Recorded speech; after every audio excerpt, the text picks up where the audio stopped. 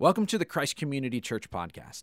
This teaching was recorded live during our weekend service in St. Charles, Illinois. We invite you to join us in person any weekend in St. Charles, DeKalb, Aurora, or Streamwood. Learn more at ccclife.org. And now, enjoy the message. Well, remember when we used to be able to go to the movies? So I want to take a quick poll among moviegoers here.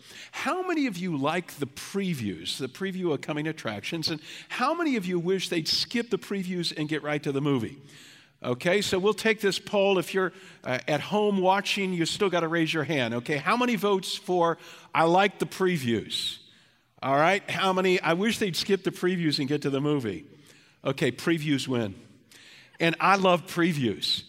And I'm married to a woman who thinks they're a total waste of time, which creates an argument every time we're about to go to the movies with respect to what time we leave to get there, because I want to be there right on time, in my seat, popcorn in hand when the previews begin. And my wife is dragging her heels to get out of the house, and she says, it doesn't matter when we get there, there's going to be 15 minutes of mindless previews. Well, I don't think previews are mindless. In fact, I make mental notes. I'm doing some thinking as I'm watching the previews. I'm thinking, oh, that's a movie to see with my grandkids. Or that's, that war movie, I'm coming back with a bud to see that one. Or that chick flick, that might be a future date with Sue. All right? Or that movie, oh, gosh, that's awful. I'm never going to see that one. So I like previews. And today we're going to talk about previews of coming attractions, not previews at the movies, previews in the Bible, God's Word. Now, many of you know that the New Testament, the second half of the Bible, is all about Jesus and instructions about how to follow Jesus. But what is the first half of the Bible? What is the Old Testament about? I think it would be fair to say that the Old Testament is a preview of Jesus. I mean, this is what Jesus himself says about the Old Testament scriptures. After Jesus died on the cross and was resurrected, he had a conversation with two of his disciples, and this is what he says to them in Luke 24. He says, "Did not the Messiah have to suffer these things, the cross, and then enter his glory? And beginning with Moses and all the prophets, Jesus explained to them what was said in all the scriptures," talking about the Old Testament, "concerning himself." All the scriptures concerning himself. So the Old Testament points to Jesus. Now, there are several ways in which the Old Testament does this. Sometimes it's just straightforward prophecies. Micah 5:2, good example this time of year. Written 700 years before Jesus, Micah says that one day God is going to send a world ruler who will be born in the insignificant small town of Bethlehem. Who do we know that was born in Bethlehem? Jesus. Or Isaiah 53, written about the same time as Micah.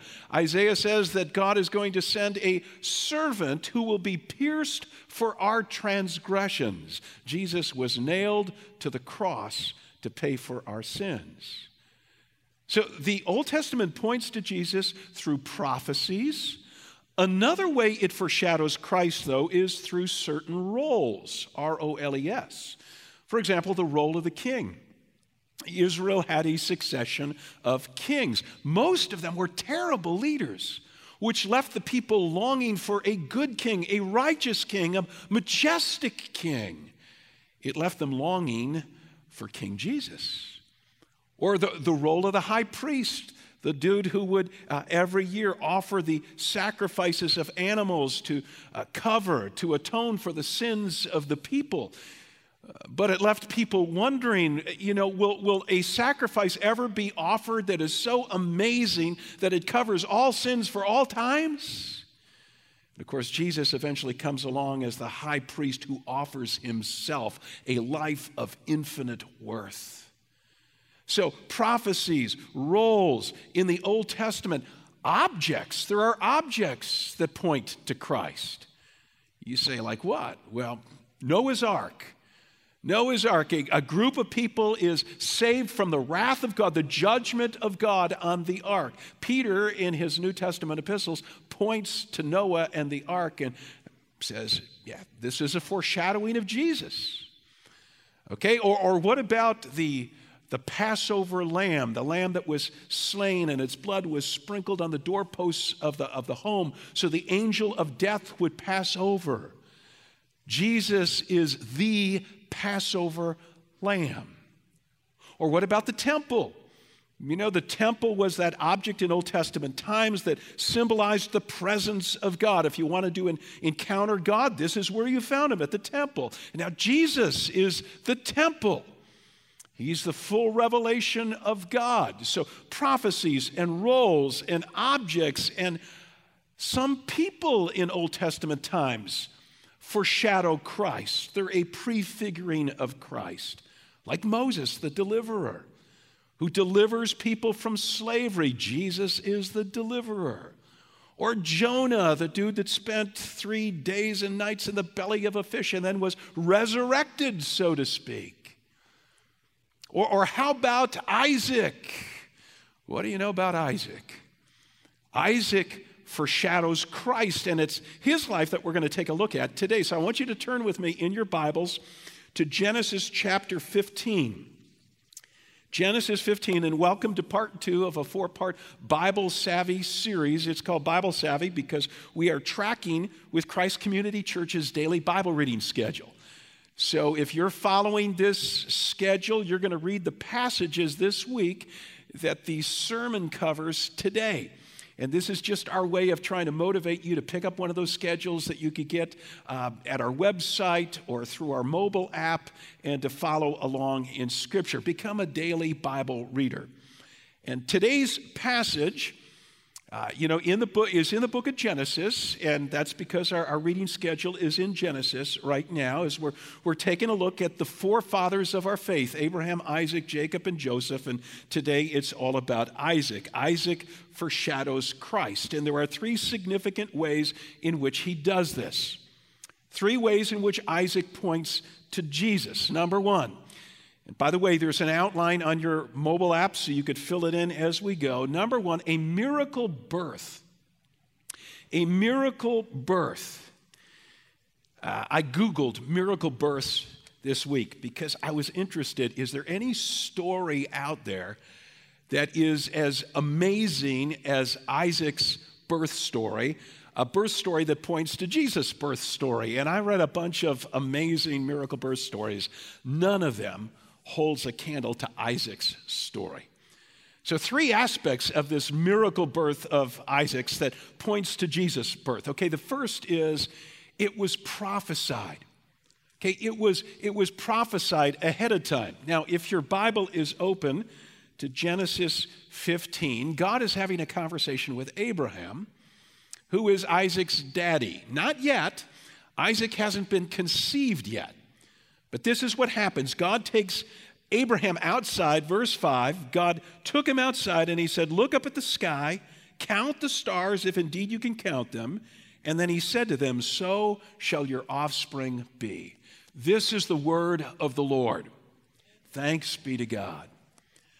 Now, what makes this prophecy so amazing, friends, is that at this point in time, Abraham and his wife Sarah, they're childless, and they've been trying for years to have kids with no success. But God takes him outside, says, look at the stars. You're going to have a descendant who's going to be the beginning of a train, a boatload of descendants, as many as the stars in the sky. In fact, a couple of chapters later, in chapter 18, God renews this prophecy, states it again. This time 3 heavenly visitors stopped by Abraham's tent one day. Chapter 18, verse 10, then one of them said to Abraham, I will surely return to you about this time next year, and Sarah, your wife, will have a son. So this is before Sarah has conceived, and there's a prophecy she's going to have a son. Now, I have 3 kids, and none of their births was prophesied ahead of time. But Isaac's birth was, and Jesus' birth was. 700 years before the birth of Jesus, the prophet Isaiah, one of the Christmas prophecies we hear a lot about, the prophet Isaiah says this in Isaiah 7, verse 14, the virgin will conceive and give birth to a son and will call him Emmanuel. Well, 7 centuries later, an angel appears to a guy by the name of Joseph in a dream, and he says, this Isaiah prophecy that everybody knows about, God's about to fulfill it in the life of your fiancée, Mary. She's going to give birth to a son. A prophesied birth, miraculous. Let's go back to Isaac. Another amazing aspect of Isaac's birth was that it was physically impossible. Okay, Abraham and Sarah were too old to have a baby. They were far beyond childbearing years. Chapter 17. You might as well just keep your Bible open to these chapters in Genesis. Drop down to verse 17. This is Abraham's reaction to God announcing that a baby is on the way. Abraham fell face down. He laughed and said to himself, will a son be born to a man 100 years old? Will Sarah bear a child at the age of 99? At the age of 90? It's impossible. Now, I looked this up because I was curious, before the age of in vitro fertilization and all the things we do now to extend the childbearing years of a woman. Back in the days of natural childbirth, what's the oldest woman who ever gave birth to a child? And it was a woman who gave birth to a child at age 50. Sarah's got that beat, friends, by 40 years. Sarah's 90 years old when she gives birth to Isaac. Miraculous. And so was Jesus' birth. Mary and Joseph didn't have a problem with age. They were a young, engaged couple, but they had never had sex. And so when the angel Gabriel shows up and tells Mary, you're about to conceive a child, her response, and this is in Luke chapter 1, verses 34 and 35. How will this be, Mary asked the angel, since I am a virgin? Even though she'd never been to freshman biology class, she knew how babies are made. The angel continues, well, the Holy Spirit will come on you, and the power of the Most High will overshadow you. And so the Holy One to be born will be called the Son of God. Miraculous. One final aspect of Isaac's miracle birth that pointed to Jesus' miracle birth, both baby boys were given names that turned out to be highly significant. Okay, Isaac's name means laughter. His name means laughter. When the angel told Abraham in Genesis 18 that a baby boy would be born same time next year, Sarah was eavesdropping on the conversation and she laughed. Genesis 18, verse 12, Sarah laughed to herself as she thought, after I'm worn out in my Lord, Abraham, he's old, will I now have this pleasure? And then the Lord said to Abraham, why did Sarah laugh and say, will I really have a child now that I'm old? Is anything too hard for the Lord? Let me tell you something. Sarah wasn't the only one who was laughing about this birth. When she gave birth to Isaac, everybody shook their head. Everybody smiled. Everybody chuckled out loud. They were looking at a 90-year-old woman nursing her infant child. Laughter, a significant name. What about the name Jesus? Jesus means the Lord saves. This is what the angel told Joseph to name his coming baby when Joseph had the dream. Matthew 1:21, you are to give him the name Jesus because he will save his people from their sins. Jesus means the Lord saves. So wow, Isaac foreshadows Christ in terms of a miracle birth, a birth that was prophesied ahead of time, a birth that was physically impossible, a birth that was marked by the giving of a significant name. Now, before I leave this point, since we're talking about babies, since we're talking about kids here for a moment, this has nothing to do with the Isaac story, but did you know that this weekend we celebrate National Adoption Day? And did you know that there are more than 18,000 children in the foster care system of Illinois alone? and that over 3,000 of these kids are just waiting to get adopted. Did you know that? Did you know that Christ Community Church is passionately pro-life? Which means that we're not only opposed to the killing of babies through abortion, we are also really into the providing of homes for vulnerable children and seeing to it that children and their moms are well cared for. Did you know that we actually have a financial fund to help people who would like to adopt kids but they can't afford to do it? Did you know that?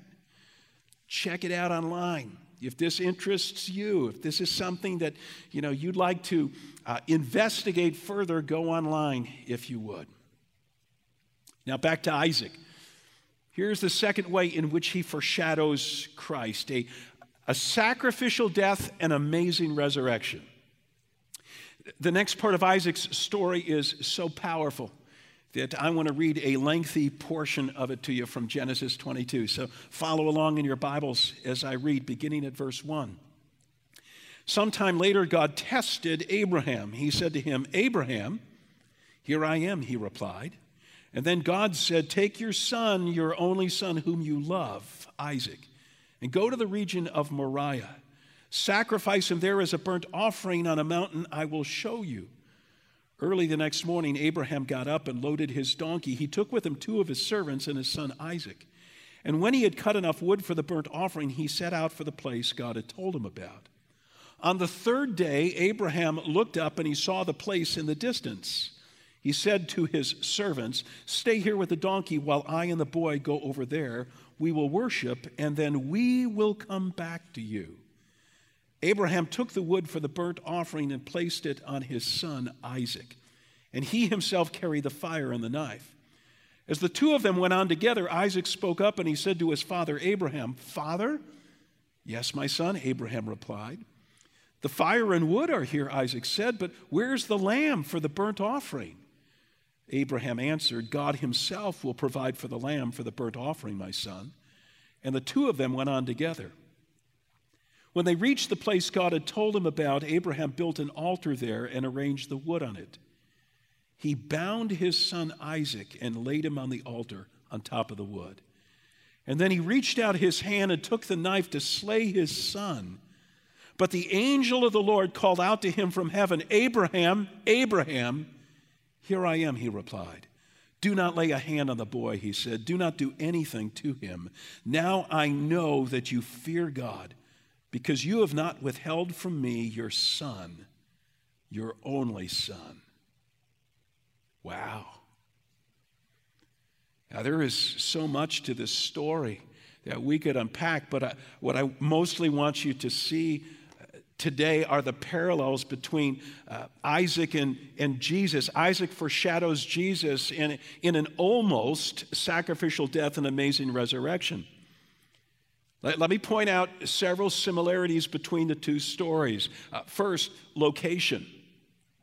Location. So Mount Moriah, the place where Abraham offered his son Isaac as a sacrifice, eventually became the site of a city called Jerusalem.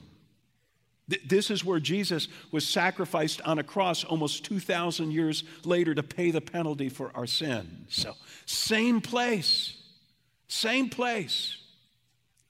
A second similarity, the beloved son. The beloved son. The word son appears 10 times here in Genesis 22. It begins with God's initial instructions to Abraham. "Abraham, I want you to take your son, your only son, the son you love. Take Isaac and go to Mount Moriah, and I want you to sacrifice him there." Isaac was dearly loved by his daddy, Abraham. Abraham had waited years and years for this boy, and now God was asking him to offer Isaac as a sacrifice. Doesn't this remind you of Jesus? When Jesus was baptized in the Jordan River at the beginning of his earthly ministry, a voice, a cosmic voice boomed from the heavens saying, "This is my son whom I love, with whom I am well pleased." And yet God offered this Son as a sacrifice for our sins. John 3:16, God so loved the world that he gave his one and only Son. Why did Jesus have to die? Because the penalty for our sins, the penalty for thumbing our nose at Almighty God, the penalty of pretending to be our own God, running our own life, the penalty of turning our back on God, the penalty of disconnecting, alienating ourselves from the one who is the giver of life, the penalty is death. So God requires our death. And yet he is willing to accept a substitute, someone who will die in our place. But who would do that? And whose death would be of such infinite worth that it would cover everyone who wants this person to be their substitute? There's only one person in the history of the world who qualifies: the Son of God. The eternal Son of God, whose life is of infinite worth, Jesus. Here's another similarity in the deaths of Isaac and Jesus, the almost death of Isaac. It's the willing cooperation in this story of Isaac that foreshadows Jesus' willingness to go to the cross for you and me. Isaac was a strapping young man.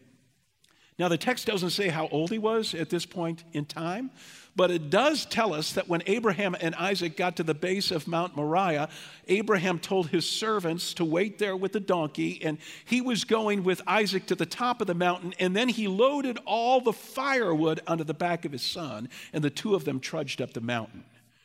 So we can assume that at this point in the story, Isaac was a young man in pretty good shape, and don't forget, Abraham was ancient. So how do you think Abraham managed at the top of Mount Moriah to tie up his son and place him on the altar? No way this could have happened without Isaac's cooperation. No way.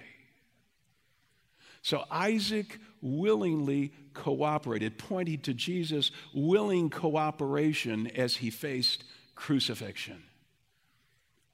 You might recall in the Garden of Gethsemane, the night that Jesus was arrested, he prayed to the Heavenly Father, knowing what was in front of him, terrified at the prospect of it, sweating drops of blood, and he prayed, Father, if there's any other way to get the job done, please. And then he immediately added, nevertheless, not what I will, but what you will. And moments later, soldiers arrived on the scene to arrest him, and Peter, in an act of bravado, pulls out his sword and lops off one of the guy's ears. And Jesus says, Peter, put your sword away, and heals the guy's ear. And then he says, Pete, really? I could call thousands of angels right now if I wanted to, and they would rescue me. But Jesus didn't call for backup, friends. Jesus willingly went to the cross. You know, the Apostle Paul says in Galatians 2, verse 20, the life I now live in the body, I live by faith in the Son of God who loved me and gave himself for me. Jesus gave himself for me. He didn't go to the cross because the Father made him do it, forced him to do it. He didn't go to the cross because wicked men somehow triumphed and took his life from him. Jesus went to the cross because he chose to give his life for you. He chose to give his life for me.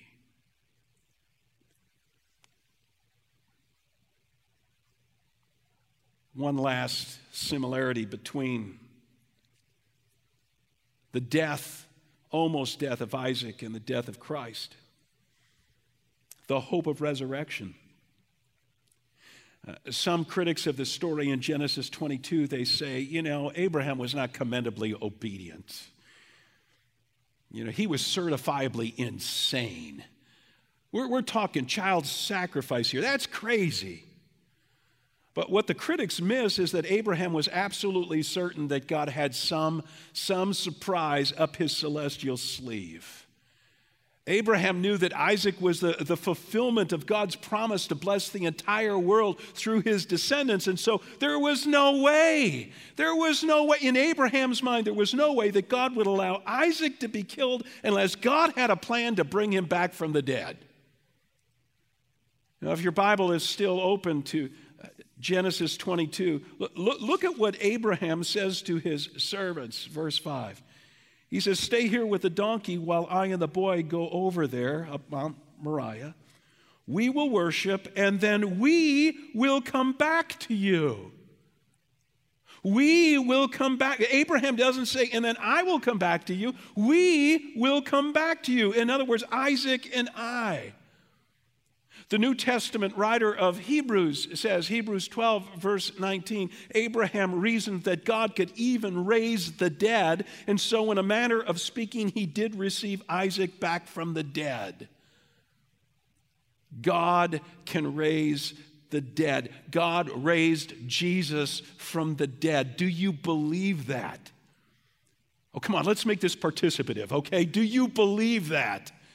Yes.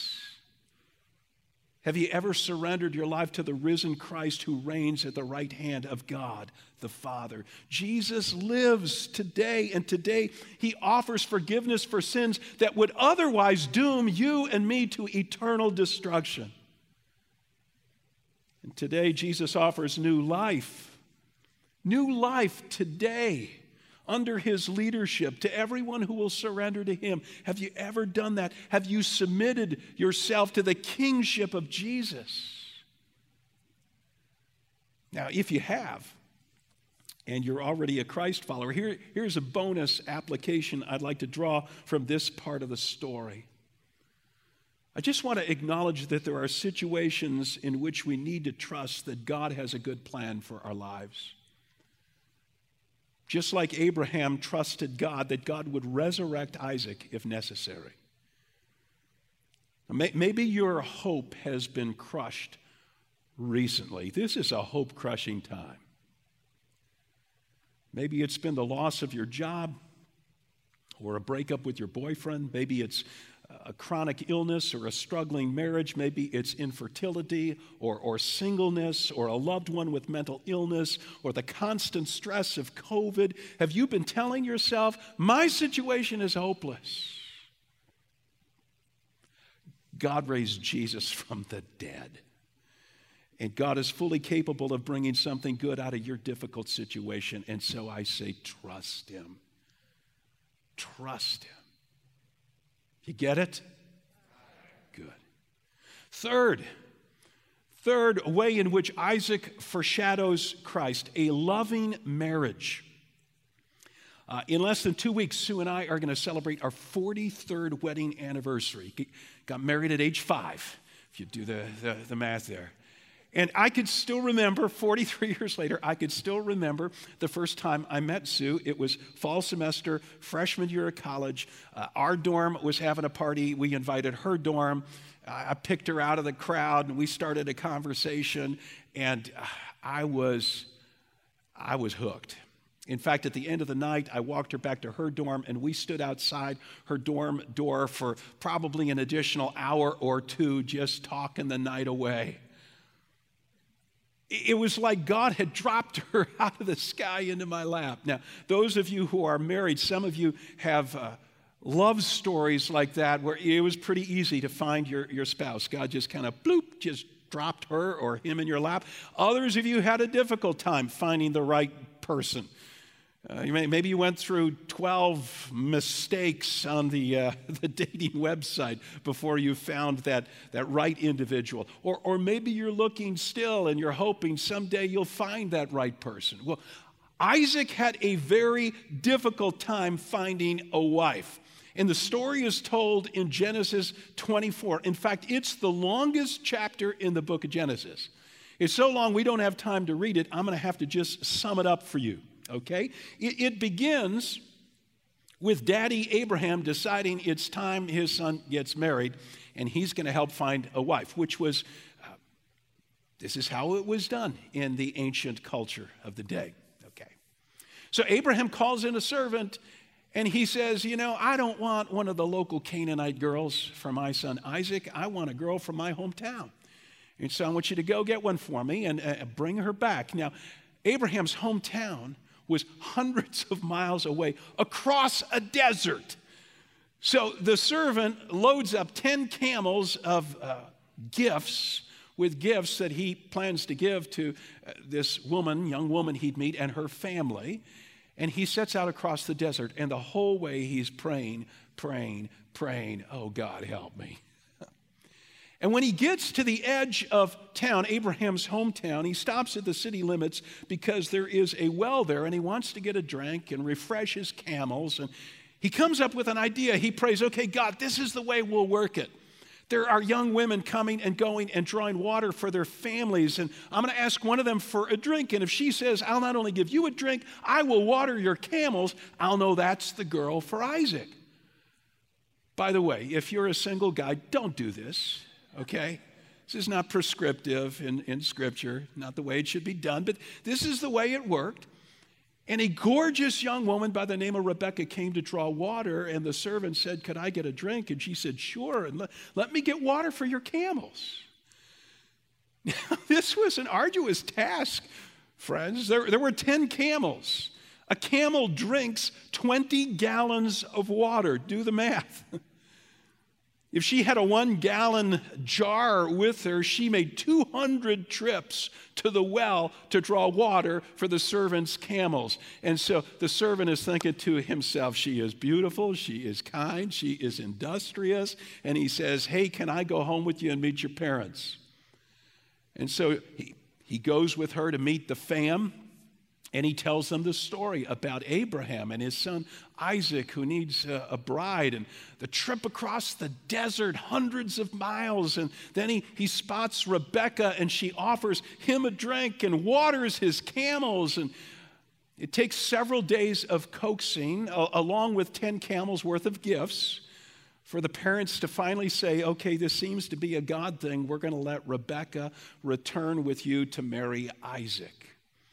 Now, you could read this for yourself in Genesis 24. You will read it this week if you're following the Bible Savvy reading schedule. By the way, just a side note of interest here, this is the only story in the entire Bible where smoking is mentioned. In the King James Version, it says that when Rebekah saw Isaac, she lighted off her camel.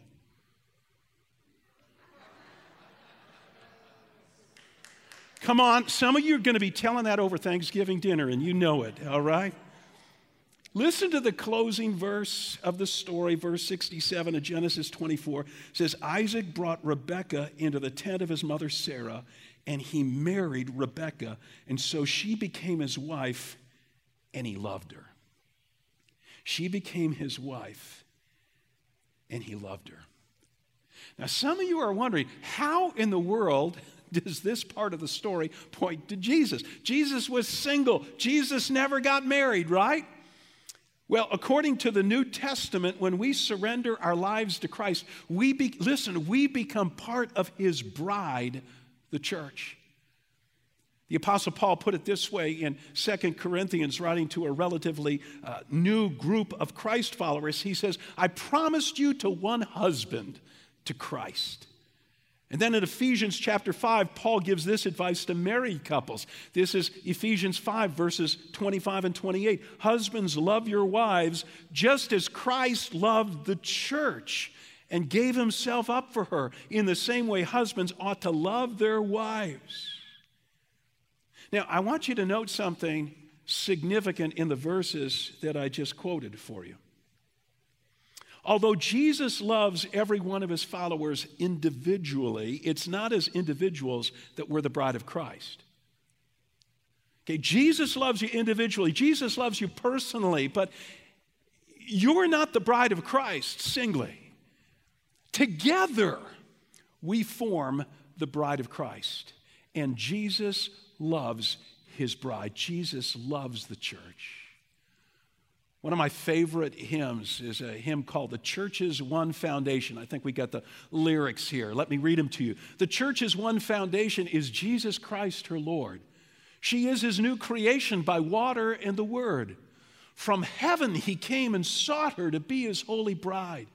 With his own blood he bought her, and for her life he died.